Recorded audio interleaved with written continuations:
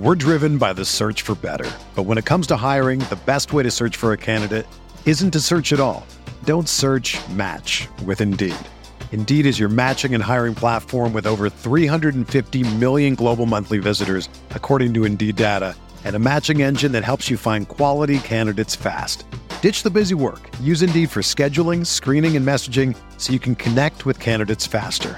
Leveraging over 140 million qualifications and preferences every day, Indeed's matching engine is constantly learning from your preferences, so the more you use Indeed, the better it gets. Join more than 3.5 million businesses worldwide that use Indeed to hire great talent fast. And listeners of this show will get a $75 sponsored job credit to get your jobs more visibility at Indeed.com/Blue Wire. Just go to Indeed.com/Blue Wire right now and support our show by saying that you heard about Indeed on this podcast. That's Indeed.com/Blue Wire. Terms and conditions apply. Need to hire? You need Indeed. This podcast episode is brought to you by Coors Light. These days, everything is go, go, go. It's nonstop hustle all the time. Work, friends, family, expect you to be on 24/7. Well, sometimes you just need to reach for a Coors Light because it's made to chill. Coors Light is cold lagered, cold filtered, and cold packaged. It's as crisp and refreshing as the Colorado Rockies. It is literally made to chill. Coors Light is the one I choose when I need to unwind. So when you want to hit reset, reach for the beer that's made to chill. Get Coors Light in the new look delivered straight to your door with Drizzly or Instacart. Celebrate responsibly. Coors Brewing Company, Golden, Colorado. Hi, Blue Wire listeners. I'm Greg Olson. I'm excited to partner with Blue Wire to bring you TE1, a podcast where I interview the tight ends who have revolutionized the position. Listen in as I have raw, in-depth conversations with the all-time greats like Shannon Sharpe, Tony Gonzalez, Travis Kelce, and George Kittle. We'll explore how the tight end position has changed over the last 60 years and what it takes to be the very best. Subscribe to TE1 from Blue Wire Studios today so you're ready for the August premiere. Breaks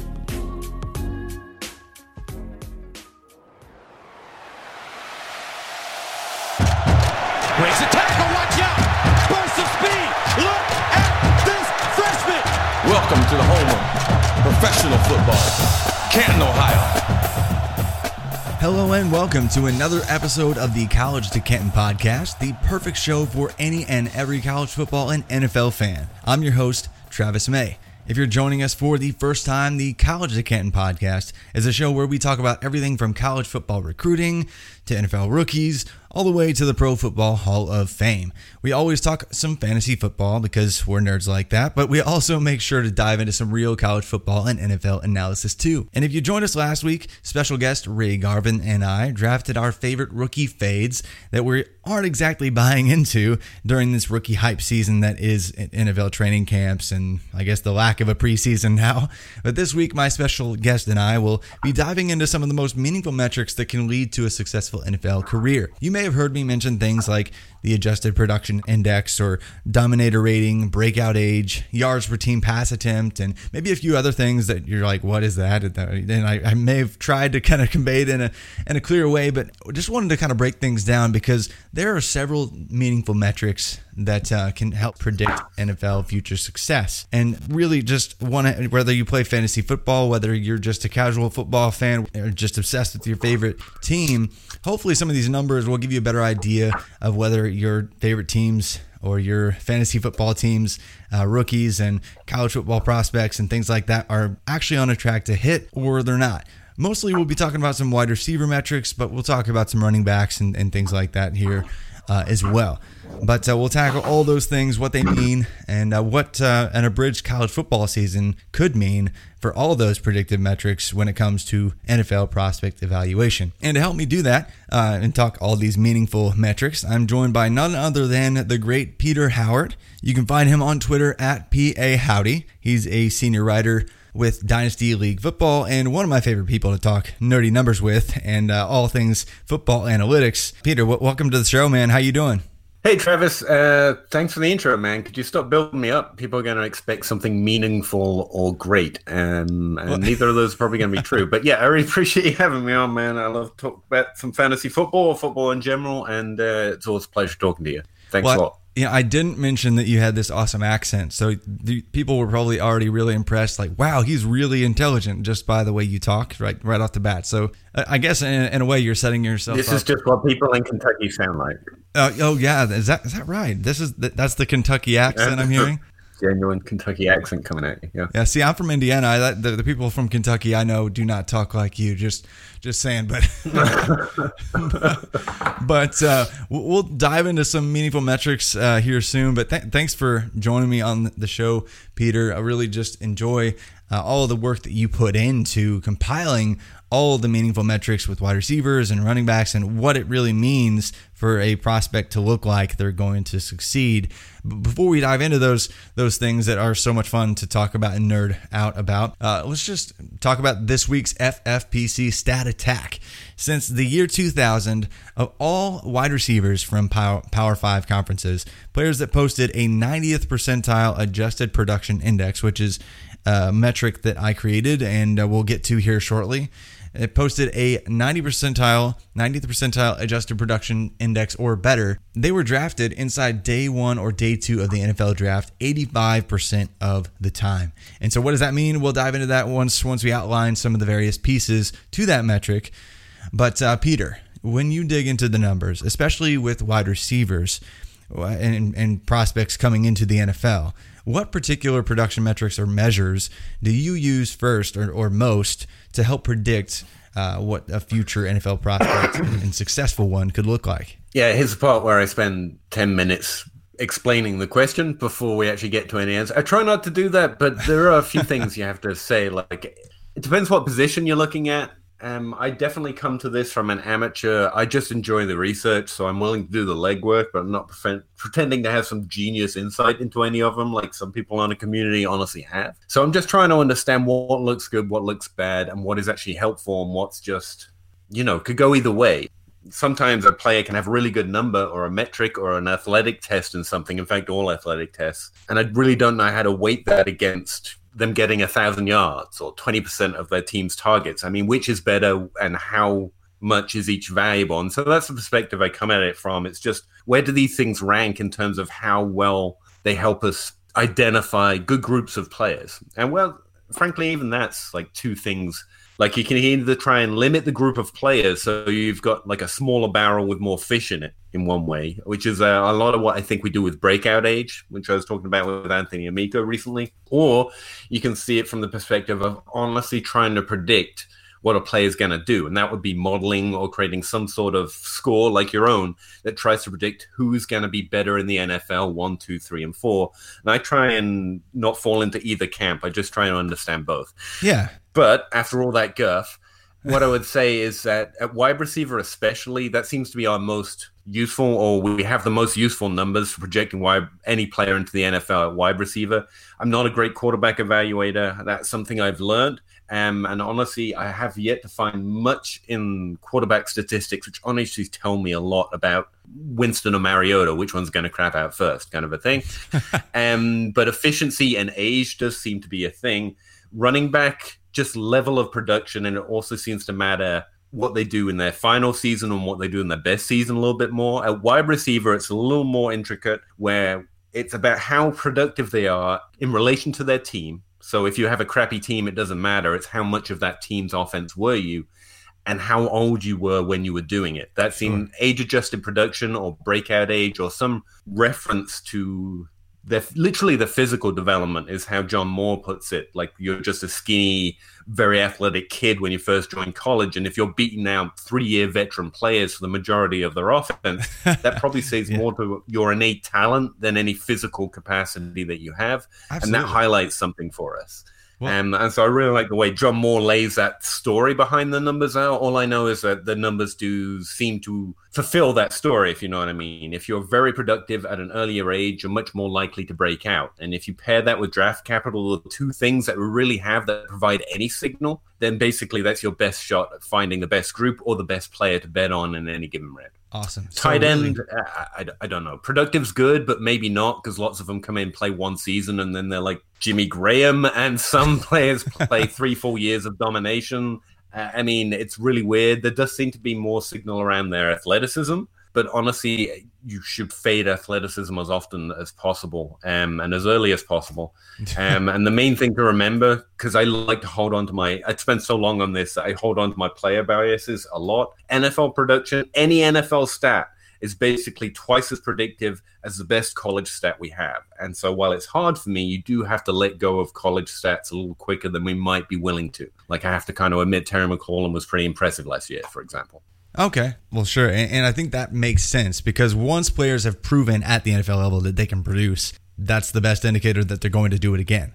So that totally makes sense. And it's not even impressing, not to throw you off your game there, but like N'Keal Harry, real big fan. He had everything I'd ever want in a prospect, but just not getting to 10% target share in the NFL is a lot more significant than everything he did in college. I still have hopes for him, but I have to pay attention, because the NFL, like you said, NFL stats are just worth more. So it can be positive and negative, is my point. Absolutely. And practically speaking, when you explain breakout age in the way that you just did, that's why we value it so much. Like, I just talked about Brian Edwards a couple times here recently on podcasts. I mean, his breakout age and what he was doing when he was still 17 in his true freshman season was just incredible. He wasn't even 18 years old, still dunking and just absolutely annihilating people. And so that means more than, a 23-year-old senior, ripping up some juniors and kids that are years, possibly 3 years younger than them, in their fifth season. And so I think when you mix breakout age, when you mix draft capital together, that is super sticky. But when we look at actual production, and you spoke to some of what they're doing within their offense and within the scale of their offense and maintaining efficiency in their production, there are a few metrics that I think, even when I talk to people who don't play fantasy football, they've heard in an article here or there. And I mean, we throw around Dominator rating all the time. And for me, I've really found value more so in yards per team pass attempt, and found that that's actually stickier than Dominator rating. So could you break down those two metrics? Because they're very common, I think, within fantasy football, and even in, I don't know, like when we talk about any analytics or anything meaningful in just casual football conversation and prospects, they're going to be terms that I think more and more people are familiar with here soon. So could you break those two down just for the listeners, and why those mean what they do, and also how you weight those within your process? Sure. From the beginning, where I live, amateur status, what you need to know. The first thing to know is I'm not dumping on any metric. I mean, they take a lot of time to make. They're very popular. I mean, Player Profiler basically invented College Dominator, and even though I'm not a fan in terms of evaluation, it's not that it doesn't have use. So I basically don't use Dominator, is what I'm saying, but it's not like, this is a joke. I mean, it's perfectly fine stat. But the other thing is to know, like you said, we struggle as an industry to accept definitions. So depending on who you're talking to, they might have a very different definition of College Dominator. But when I think of it, I always think of the Player Profiler College Dominator. That seems to be the mainstream one, which is you take their yards and touchdown percentage in their best year and their final year and basically average it. And you call that the domination of their offense for their entire career.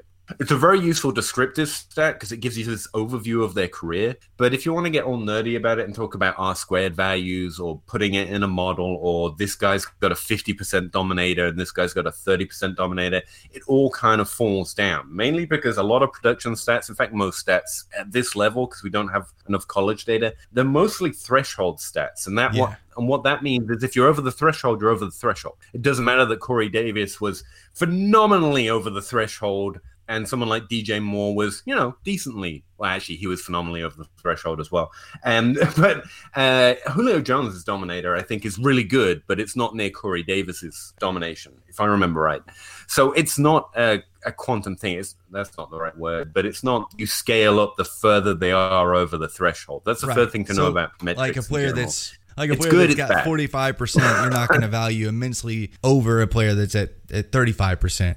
You know, it's not like a ranking system therein. And I see people misuse it all the time in that way. They're like, well, hey, you know, so-and-so had a 48% dominator. That's way more impressive and meaningful than somebody at 36 or 34. And that's not necessarily true. Like at RotoViz, we like to see players with a breakout season, 30% dominator, and basically accounting for 30% of the yards and touchdowns within the scale of their offense. At some point in their career, and ideally earlier in their career, 20 years old or perhaps even younger in many cases. That's what we prefer. And so, but I see it all the time. People just using it as a ranking system, but really, it's to me, it's a way to kind of weed out the players that miss in a big way or don't meet what should be simple to do for a wide receiver that should succeed in the NFL, right? It's not terrible. I mean, you've got to decide by something, and you don't want to have your own spreadsheet and get all complicated about it. I get that. Just understand that there's just at least one more question. Are they productive? College Dominator can tell you that. I would say be careful. One of the reasons it fails as a predictive stat is you've got players with great College Dominators who played one season. So basically a double counting that one good season, which is what happens to someone like Kelvin Benjamin, for example. Right. So the only other question is a real simple one. It's just when were they playing when they were dominant? If they were doing it, the best season is age 20 and the final season age 20 and their best season is age 19. That's great. Perfect. And if they're doing it at like 23, 22 years old, that's worse than doing it young. And you don't have to get all complicated about it. Just through the simple story John Moore and I recited here say, it's like just doing it younger just indicates that might be something more to do with what they're capable of than how physically or how much their experience was paying off in their offense. And there's also something that I like to think about. Teams lean on their veterans, not just because they know more about the offense or anything like that, but because they've been there the longest. They know the coaches more. You've got all these personal things going into it. And also they know they're about to graduate or leave and they go into the NFL and they want them to do well. They're on their team. So they're like, yeah, let's try and get him out of here on a good roll, right? Now, I'm not saying that happens to every player exactly that way. Maybe their team hates them. But it makes sense to me that there is some kind of senior bias, right? Let's focus on our guys, man. They've been working hard for us for 3 years.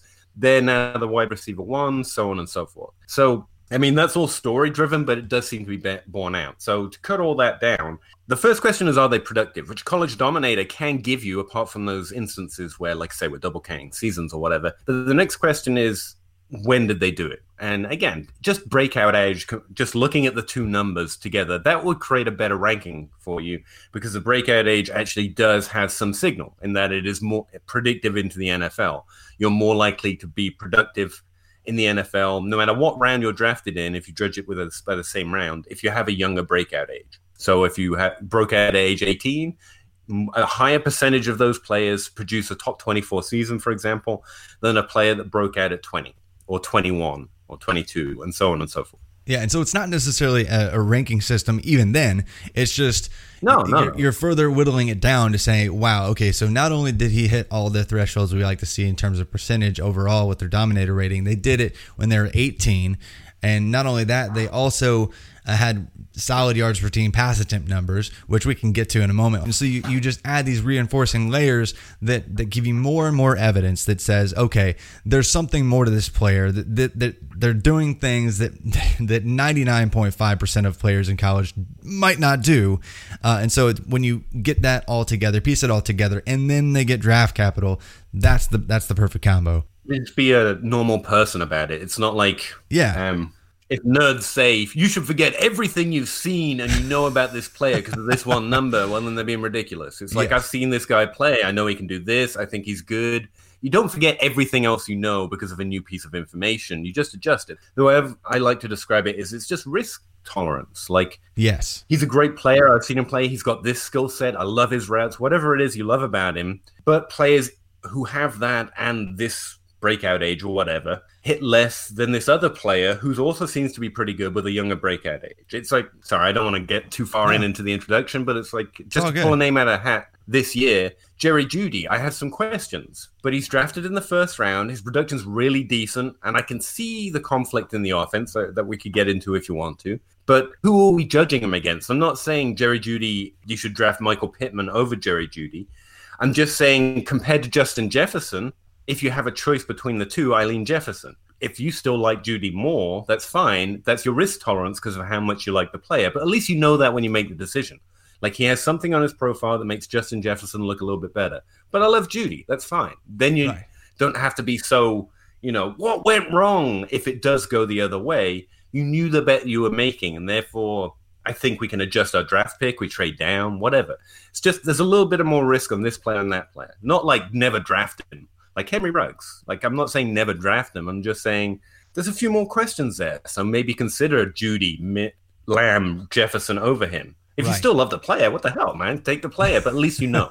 So it's it gives you a way to know the risk you're taking, and then just go get the player you like. That's fine. Absolutely. And really, for reference, for those that aren't already familiar with Ruggs and his profile, it's a pretty weak production profile. I talked about that on the last episode. It's like a 30th percentile. And when you talk about like actually drafted NFL players, like not the undrafted free agents, but like actual drafted NFL players, it's like a 30th percentile profile. He's right on the cusp of being in the never hit category, but not quite there. And then Jerry Jeudy, he actually had decent yards per team pass attempt numbers, which is exactly what it sounds like. And I'll let you get into that metric here shortly. But he kind of missed in his overall dominator rating and in the percentage of his team's yards and touchdowns overall that we like to see in terms of peak numbers or even his best or even his career numbers really just weren't ideal overall. But with yards per team pass attempt, you mentioned that being a stickier metric. You mentioned that meaning something a little bit more. I found that there are other people who have found that, and so I'm building that into my process every single year as I assess wide receivers. So to break that down and how you build that into your process in assessing a player. It's a great question. I don't know entirely how to answer it. Like, I could talk about how different what stats are in my models. I can talk about what I value the most, but I really like to leave it up to put all the decent numbers in line in a player and then see how I feel about it. I mean, you've got to run with your gut a little bit, otherwise it's not fun. Like, I don't want a computer to tell me what to do. And that's why I try not to get too caught up in the exact numbers. I know them, I can show you them, they're in my database, whatever. Like, memorizing them or putting them in perspective is a lot more helpful. So yards per team pass attempt, let's put it simply.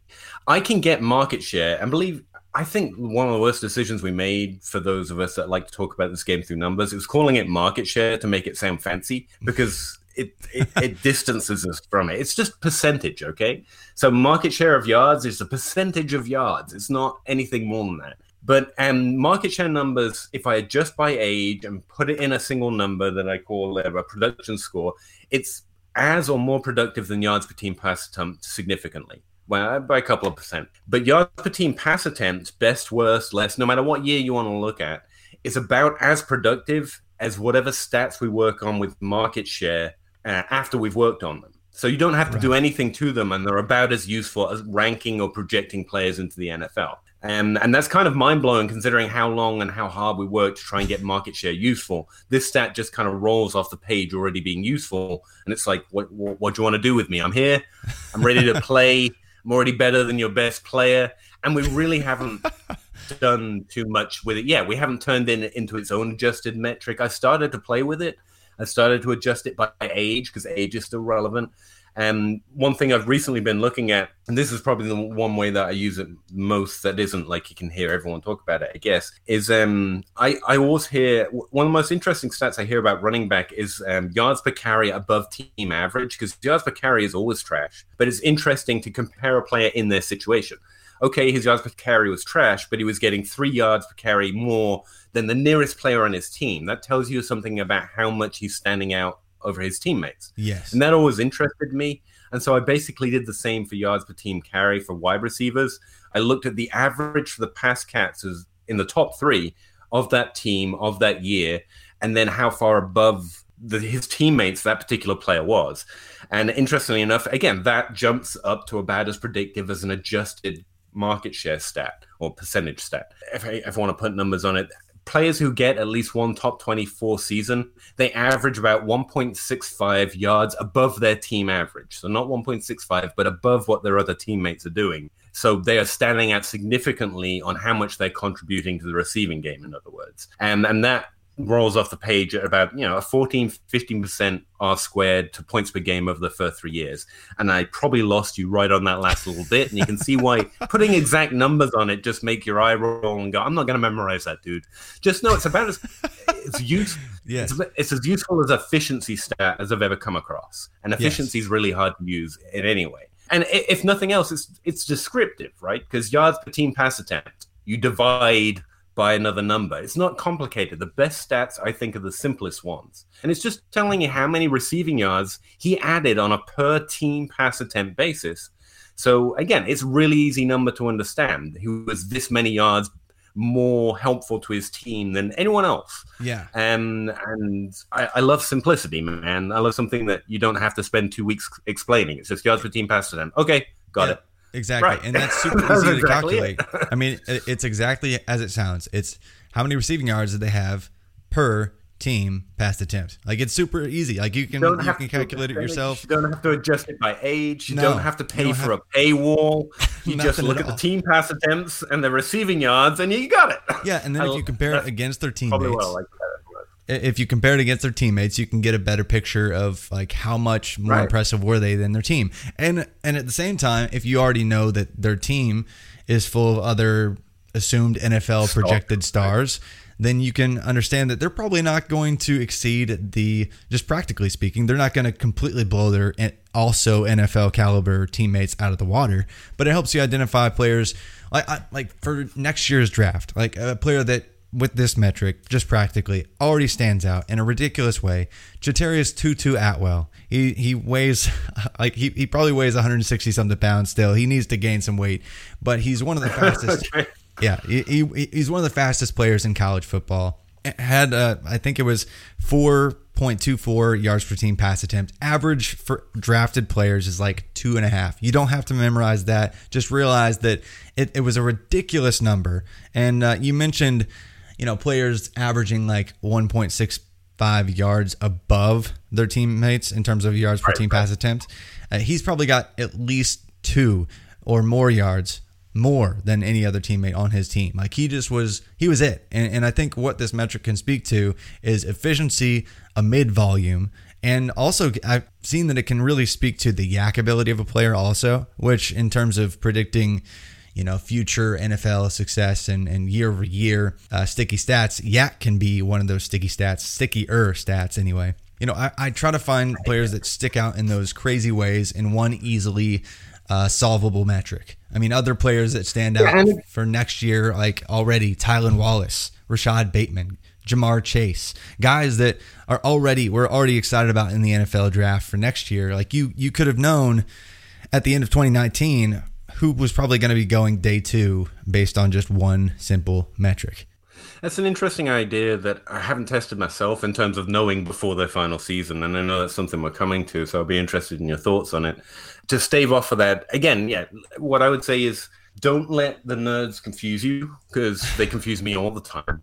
Yeah. Just keep a simple track, right? The place I start is I want to know what good players in the NFL did, and then compare that to the players I'm looking at for this rookie class. Because the underlying premise here is good players do something similar. Whatever it is, they do something together or at the same time or in the same way that can help us say that who in the next class is good. That's the underlying premise. And if that's flawed, then all metrics are flawed. So fine. And this helps out a lot, because when you think about it, this is why I always go on about, not always go on, but I really reject the notion of height and weight and athleticism stats, because I appreciate that a guy that can run faster or turn quicker, I get logically how that makes sense. But what I would say is look at your favorite players and most productive fantasy players. How much does Jarvis Landry look like Calvin Johnson? or Odell Beckham and Antonio Brown, or Julio Jones and DeAndre Hopkins. Like, these guys almost have nothing in common, and there's so few of them that athleticism metrics, despite being a good thing when they have them, obviously, like, you can see why it can be confusing and why you get swept up in the Dorial Green Beckhams a little too often. And that's where the age thing really comes in at wide receiver. You know, the one thing they pretty much all, but maybe two players I can make a decent argument for, they all have in common, is they were a large part of their college offense at an earlier age. Like, they all broke out before the age of 20. And they all have age 18 and 19 breakout seasons. Now, one of the exceptions is Michael Thomas, and what a hell of an exception to have. Yeah. But, okay, sometimes it doesn't work. But just keep it simple. What did all these players do that does look similar? Okay, where are the players that also did that? Exactly. And the other thing I mentioned is I'm constantly reminding myself of what I think of. I don't know a good term for it. The fallacy of the average, because I'm English and stupid. But, like, the average is the average because some players scored crap and some players scored great. And unless you know the distribution, or what a nerd would call the distribution, you don't know how much that average is telling you. So, like, the average I just threw out, the 1.65 yards above teammate yards per team pass attempt, which I have to come up with a better name for, obviously. 1.65 means if you're over it, that's a good sign. If you're under it, though, the fact it's an average tells you that a good bunch of players were really good, but we're under that number. So it's worrying. It's risk tolerance issue again. But it's by none of this is a death nail. Sure. Some of it can be a death nail. Yeah. But if lots of it comes together, lots of nails together, maybe make a death nail. But, like, if you still really like the player and he's just got this one or two bad feet, I mean, adjust your draft. Yeah. And there's really not that many like perfect prospects, that check every single box. But, I mean, it's just all about finding and hitting as many of these thresholds that we like to see in terms of metrics. And really, I feel like this has already been a ton of helpful information. But feel free to reach out to me or Peter. I'm sure we'd be glad to delve into this further. But before we kind of go and shift directions and dive more into what next year's college football season, this year's college football season being abridged or short and kind of messed up, what that could mean with our metrics and how we weight that into our process.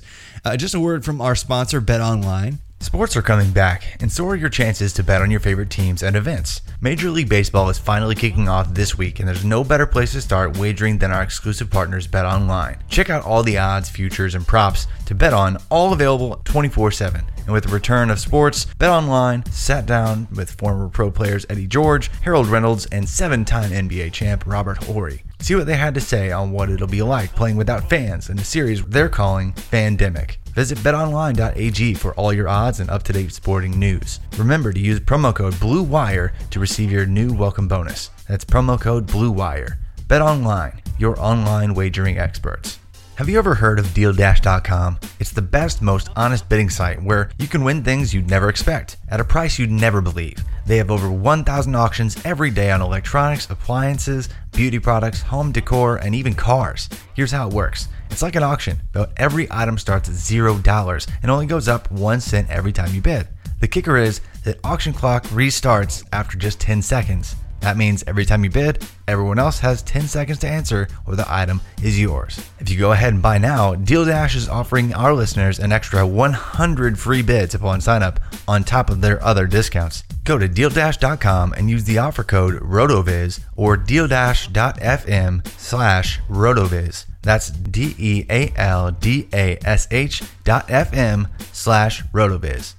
We talked about some thresholds. We talked about some metrics. We talked about not listening to the nerds, but also kind of listening to the nerds with the numbers.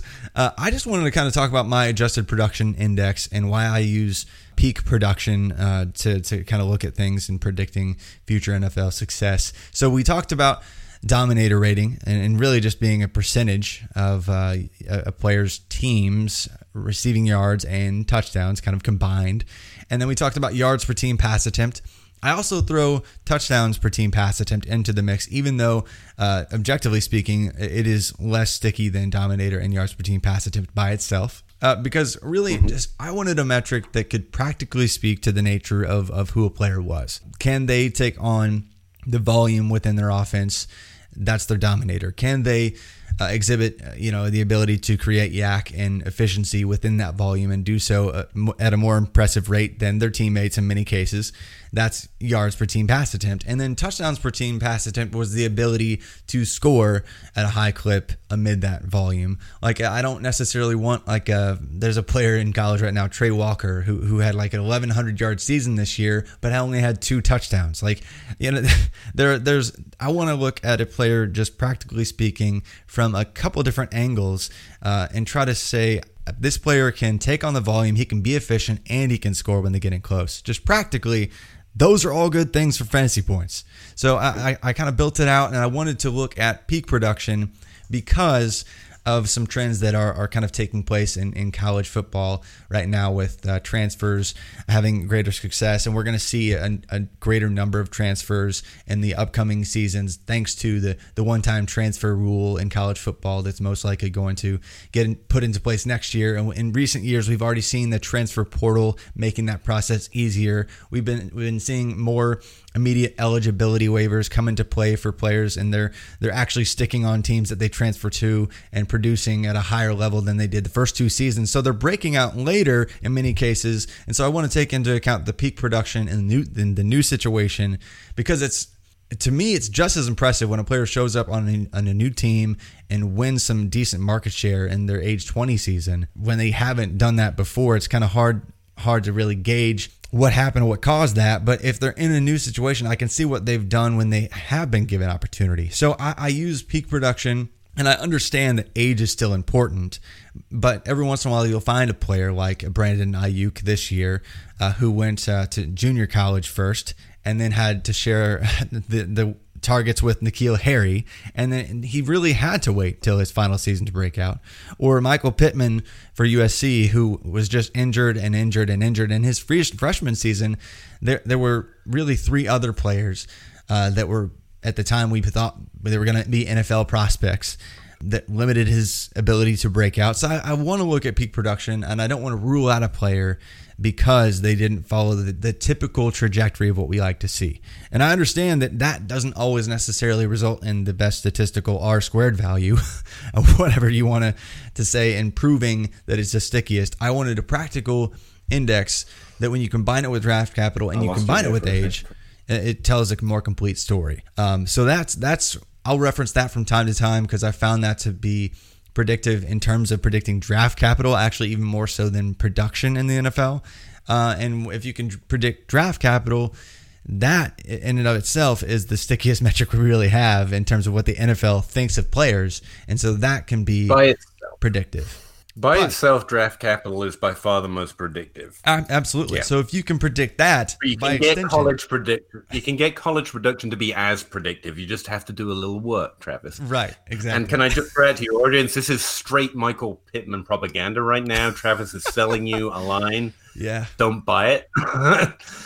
Okay, it's not typical. He doesn't do what all good college producers do when they go on to be productive NFL players. But not typical is bad.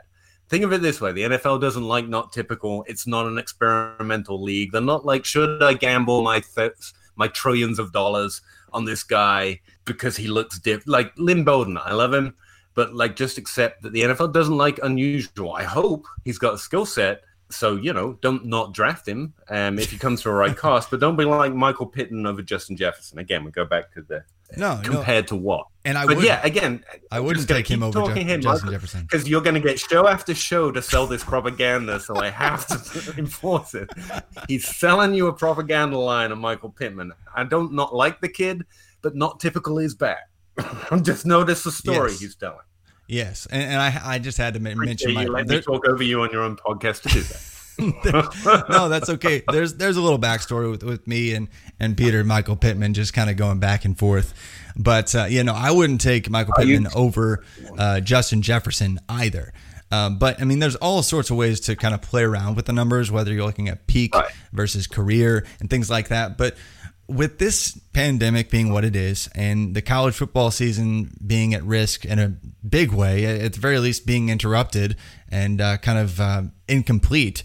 So how are you going to, when you look at the numbers for this season and you look at the players that are coming in as true freshmen this year, or players that haven't quite broken out and hit the 30% on Dominator. They haven't hit some thresholds. Like, say they declare anyway, how are you going to account for that in your process for future classes? Right. Talk down, Michael Pittman. Got it. Now, it's interesting. You and JJ Zachariason and everyone else who's smart comes up with the same peak production matters the most, or last production, because the last year is often, most commonly, their best year. Again, senior difference, everything else, the peak of their powers, stuff like that, unless they get injured or a weird season, like for Jalen Reagor, for example. But whenever I test it, and R-squared numbers, again, I try not to get, like, how much do we really know? But I do need some level of measuring. If we're going to say peak production is better, I want to see it somewhere. So what I did, I reorganized my database. You can still see it by age, because that's what I really like to see. I like to make graphs based on age and stuff like that, and that's where I model from. But I get that we want to compare best to best, first to first, and that's a more even way of comparing players. I get that because we're all in different situations. So I reorganized my database so you can see their first, best, and last, and their average season numbers. But then also I tested which was more predictive to points per game, the average points per game for the first 3 years. And that's a long way of saying I keep consistently finding that the average outscores best. So if you take the average of what they did on any particular stat, that's better, more predictive, more useful, more signal, whatever you want to call it, than their best year. Now, for market share of yards, interestingly, it's almost exactly the same. Best year and average year. And it's really interesting you mentioned touchdowns because, again, average wins on touchdowns as well. But one thing I was going to mention with Dominator, remember that Dominator combines touchdowns and yards. So you'd expect touchdowns, like in the NFL, they're variants. You know, DJ Moore scores like 4 touchdowns last year, and we say that's not because of him, that's because touchdowns are just finicky. It's in this condensed area of the field. Regression nerdy language comes after that. But, you know, it's going to bounce back closer to average, Julio Jones style. But when you combine it with yards, Dominator is actually more predictive than just market share of yards or just market share of touchdowns. It's only age-adjusted production, I was saying, was particularly a lot better than it. Right. Like one of my age-adjusted stats is Dominator over the average of the ages they were playing, and that's more predictive than all of these things. And again, the average wins. Now, it's not that best is trash. I get that peak production matters, and like you say, you don't just use one number. You want to see what they did, not just see the end result of some model you don't understand. And to be fair, in my database, I have all the results listed. I have all my stats listed, and I even have like the exact calculations in my models and my age-adjusted stuff. And it's free, so go on it if you're a statistician and you're like, this guy doesn't know what he's talking about. I don't. I'm an amateur. I'm just trying to keep up with the smart guys, and it's all there for you to educate me and let me do better. Or, you know, use it yourself, however you want, or beat it. Go beat it so that I can use your numbers. That'd be great. But yeah, what I find when I look is that the average is better than best. So why would I be particularly interested in best year? If I'm just looking at one, I'm more interested in what they did over their entirety than just in the best season. And that's where, I'm not saying that peak is better than average.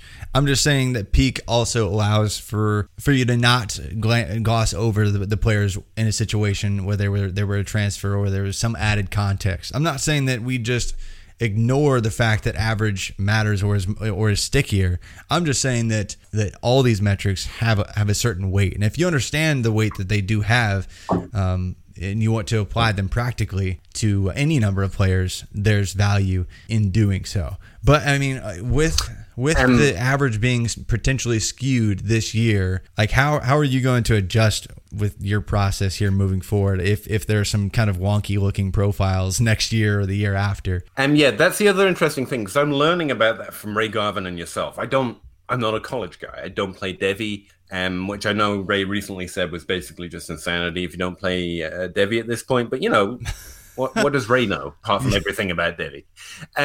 So I barely know teams and what divisions are good. Like, I just don't watch college football, so what would I know? But I do know how to process the numbers when they're finished. Now, one thing I would say is I have seen a recent shift in production as we move through from 2003 to 2018. Over the last few draft classes, productions looked a little funky, and I know these rules have started to initiate, and there's been some changes already. So the one thing I would say is, like with everything, we need sample. We need examples of things playing out. So it's probably going to take another year or two before I can really say exactly how it adjusts everything. But for right now, I would say don't mistake slight spikes with a long-running trend. Like it could balance out. But like you were saying about peak to average, it's not like you just want to pay attention to one number. So I want to know the full story. And that's hopefully going to get me over it. Like there are some things like I've already incorporated into my process, which hopefully will help with that. You mentioned Ayuk. I don't like Ayuk relative to some players he's going around. But what I do know is I have 2 seasons where he played more than 8 games. One, he was terrible. And the other one, he was fantastic, which basically tells me I don't know. I needed to see more from him. So I'm not willing to tank him and say he's bad. I don't know. Like DK Metcalf last year, I could see his 1 year. It was fantastic. It was good enough over most of the metrics. I understood that he was his size. Jake Anderson, who used to be a co-host of my podcast before I ran him out of fantasy altogether because I'm so nerdy, he loved the guy. So I was like, okay, it's showing up on the field. He was good in this 1 year. I don't know enough to tank him, but I can trust this 1 year combined with everything that people are watching and are good at film analysis tell me. So you can't just take one thing. You have to composite it all together in your head to form your own opinion. That's my big thing. Like, I don't want to tell anyone how they should draft or who they should like, because if it goes wrong, like, honestly, you only really have me to be angry at. But, like, yeah, I don't get it 100% perfect. You combined with me, and hopefully we can do even better. And that's what I'm trying to do. I'll share what I know, and then hopefully you can dump more of your own knowledge or your own intuition, what you're good at, on top of it, and just maybe beat your own average a little bit even. So that's what I'd say about these new changes to come. One, I'm going to need more examples of it happening to really know if what it's affecting and how much. Yeah. The other thing is, I don't believe that most of these numbers are like from the ether. You get a certain amount of production and you're good. Like college, playing football at a higher level, like you mentioned, a player transferring in at 20 and then taking part of his offense. Like that was Kenny Golladay. And as far as I know, I was the earliest, if not one of the earliest guys on Kenny Golladay, and got laughed at a lot, which I really enjoyed because there's nothing more fun in fantasy than a good argument and standing on a hill. So that's not a complaint. But like I could see him being really good in this situation, but competition level. But then he transferred, redshirted, and came onto that team and broke out again before the age of 20, which is what really saved me. So I can respect that. I can see the story, but I can still see him being productive at different levels young. So the crux of it is, you're not just good so you produce on a college field. You get better in college. You play against high levels of competition. You get more athletic. You learn a playbook, no matter how simplified compared to the NFL. You learn what that side of the game is like more and more. So that feeds into where I think you want to go, which is where I'm kind of going there, because there's about 7 other things I can think about I want to talk to you with. But where we're going is a shortened or a bridge season. That's what worries me about that, because I don't think just playing in your last year, if you're good, you'll get certain numbers. I think they learn. I think they go up against the cornerback ones from the other teams for the first time, and they learn all about that, and they learn what it's like to be a veteran on a team and the experience and just the practice of a live game. Like, I think they get value out of that. And can they pick it up and develop that stuff later? Sure. But I do worry about how that affects our ability to identify who's got some sort of ability compared to others. Like I was saying about the abridged seasons, I need more samples. I need to see another year from these guys so they can have a firmer opinion. Brandon Ayuk, I have 2. It's not really enough for me to make a call. And so that's the part that worries me about a potential abridged season, assuming that's where you're going next. No, yeah, and that's really my concern. I think it's just we have to look at whatever we have, and for a lot of these guys, we're not going to have a full career because this season is going to look funky, and let's say it gets interrupted after 4 games. Like, how are we going to go off of 4 games and equate that and call that a peak season or call that their best season, or like, how do we even weight that? So I think for a lot of these guys, if they go ahead and declare anyway, because there are several different players that have been good enough that they'll probably declare early next year. There's really 8 or 9 guys at wide receiver alone. Rashad Bateman looks pretty good. Yeah, exactly. I mean, Jamar Chase would already be a first-round pick today. There's a bunch of guys who need one more year. Like Seth Williams, this year was in line to see an explosion with Chad Morris at the helm, who used to be Cortland Sutton's offensive coordinator when he was at SMU. Who loves to funnel the targets to the alpha that looks like Brandon Marshall, and then goes towards his secondary wide receiver and really funnels the entire offense through two players. So if we saw one more season like that with Seth Williams, that would fill out his profile and I'd have zero questions on the player. But if it doesn't happen, what do we do with those kind of players if they're just missing that absolute explosion season? He's hit the minimum thresholds we want to see with his dominator rating, but he's missed some other things. So next spring, we're going to have a lot of conversations when it nears the NFL draft, when we're talking about running backs, when we're talking about wide receivers, even tight ends and their production. We're just going to have to put an asterisk by this year and perhaps next year's NFL draft and see what we find out. And then again, like you said, you need more years. You need more data. You need a larger sample of these transfer backs, of these new rules in college football and changing things and what production means and when players produce. We need more data there. So I think in the next, what my biggest takeaway is with college football in the pandemic happening right now and all of these new transfer rules coming in and transfer portal affecting production and hit rates in the NFL, is that we're going to see a shift probably in the next 3 to 4 years in how we define the meaning of several different production metrics. And hopefully we'll get better at this and have a few more ways to look at things in the meantime. But right now, it definitely looks confusing in the near future for those of us that do find value in the numbers outside of just draft capital. I just say, my golden rule is I try not to believe anything. I accept it, but I try not to believe anything or incorporate it into my decision-making unless I know it's true. Because too many things sound like they should be true and just aren't when you put them in practice. Because there's another story that makes just as much sense, which is actually the true story. And until you can test it, until you can see it in some way, it's it makes sense that being, 6'6" and an athletic freak and have played football since you were 8 years old gives you an advantage going into the NFL, until you see Jarvis Landry kicking like crap out a bunch of those guys on an NFL field. It makes sense, but it's not true. There's another story that makes more sense. So I'm Rashad Bateman. I've had my eye on him for a while because I was looking at Tyler Johnson. But he in himself is the proof in the pudding. An extra year, and Tyler Johnson goes from a guaranteed first-round pick to he's drafted in the 6th, 7th, and no one wants him anymore. Yeah. A year makes a whole bunch of difference. A year means you don't know DK Metcalf's name to everyone's kind of considering him in the first round, and then he went to the Seahawks really early. That's the year we learned about. That's 1 year, and we learn about DK Metcalf. So, I can just pull a few examples because it's not something we particularly track. So this is not to be opportunistic in the middle of a pandemic, but it's probably a conversation we should have been having a little bit more, even myself who's tried to talk about it. I'm not sure how much we know by 2 years. I'm not sure how much we know without that last year. I'm not sure, you were saying, you can predict first and second draft day picks. That sounds very promising, but all my head keeps coming up with is these single examples every year of players we wouldn't know of or we would have loved with one less season.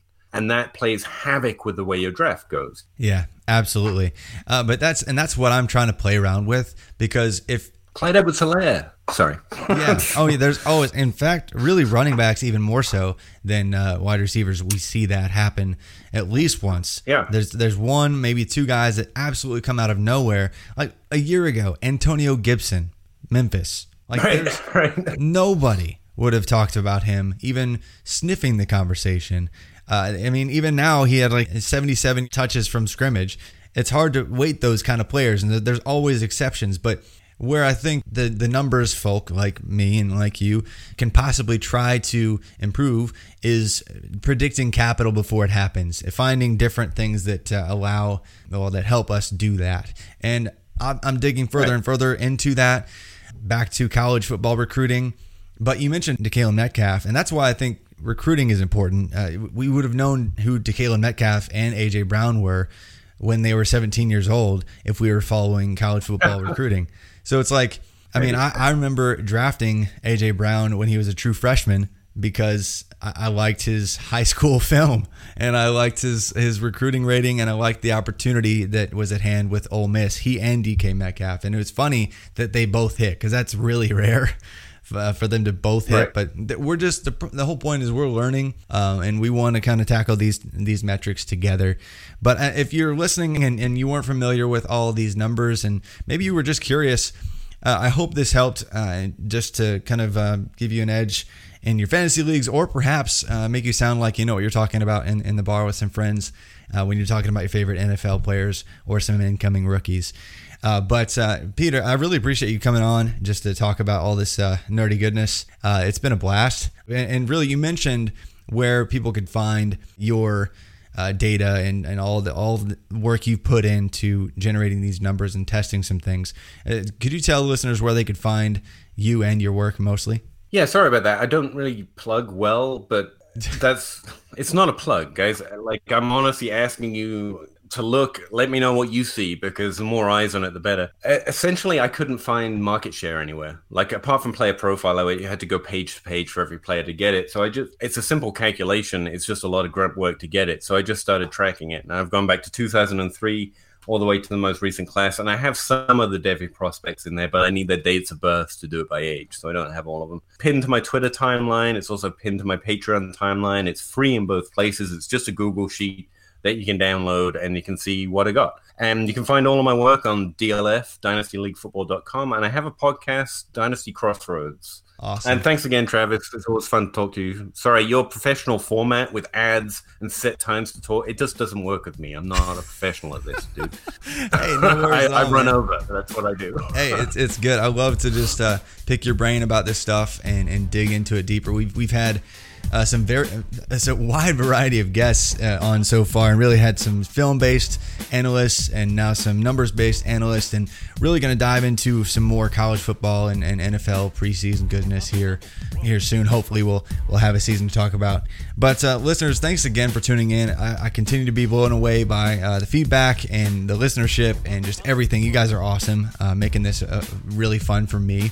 But I look forward to you joining me soon for many more episodes of the College to Canton podcast.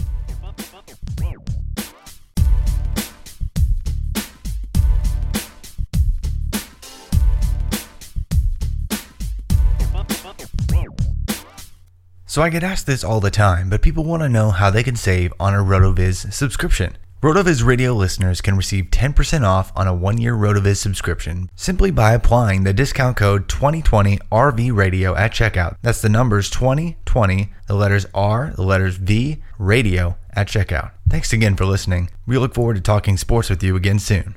Sugar Ray Leonard, Roberto Duran, Marvelous Marvin Hagler, and Thomas Hearns. Legends, whose four-way rivalry defined one of the greatest eras in boxing history. Relive their decade of dominance in the new Showtime sports documentary, The Kings, a 4-part series premiering Sunday, June 6th, only on Showtime. Whether you're a world-class athlete or a podcaster like me, we all understand the importance of mental and physical well-being and proper recovery for top-notch performance. That's why I'm excited that Unified Healing is sponsoring podcasts on the Blue Wire Network. Unified Healing is a new and super innovative global network of wellness centers powered by Energy Enhancement System, or EE System. If you haven't heard of the EE System yet, then you'll want to listen up. This technology promotes wellness, deep relaxation, purification, and rejuvenation. Wherever you are across the globe, access to a center is easy and affordable. Interested in experiencing the EE System technology for yourself? Go to unifiedhealing.com/bluewire to learn more and find a center near you. That's unified, UNIFYD, healing.com/bluewire. No material or testimonials on the Unified Healing website are intended to be viewed as medical advice or a substitute for professional medical advice, diagnosis, or treatment. Always seek the advice of your physician or other qualified healthcare provider with any questions you may have regarding a medical condition or treatment and before undertaking a new healthcare regimen, including EE System.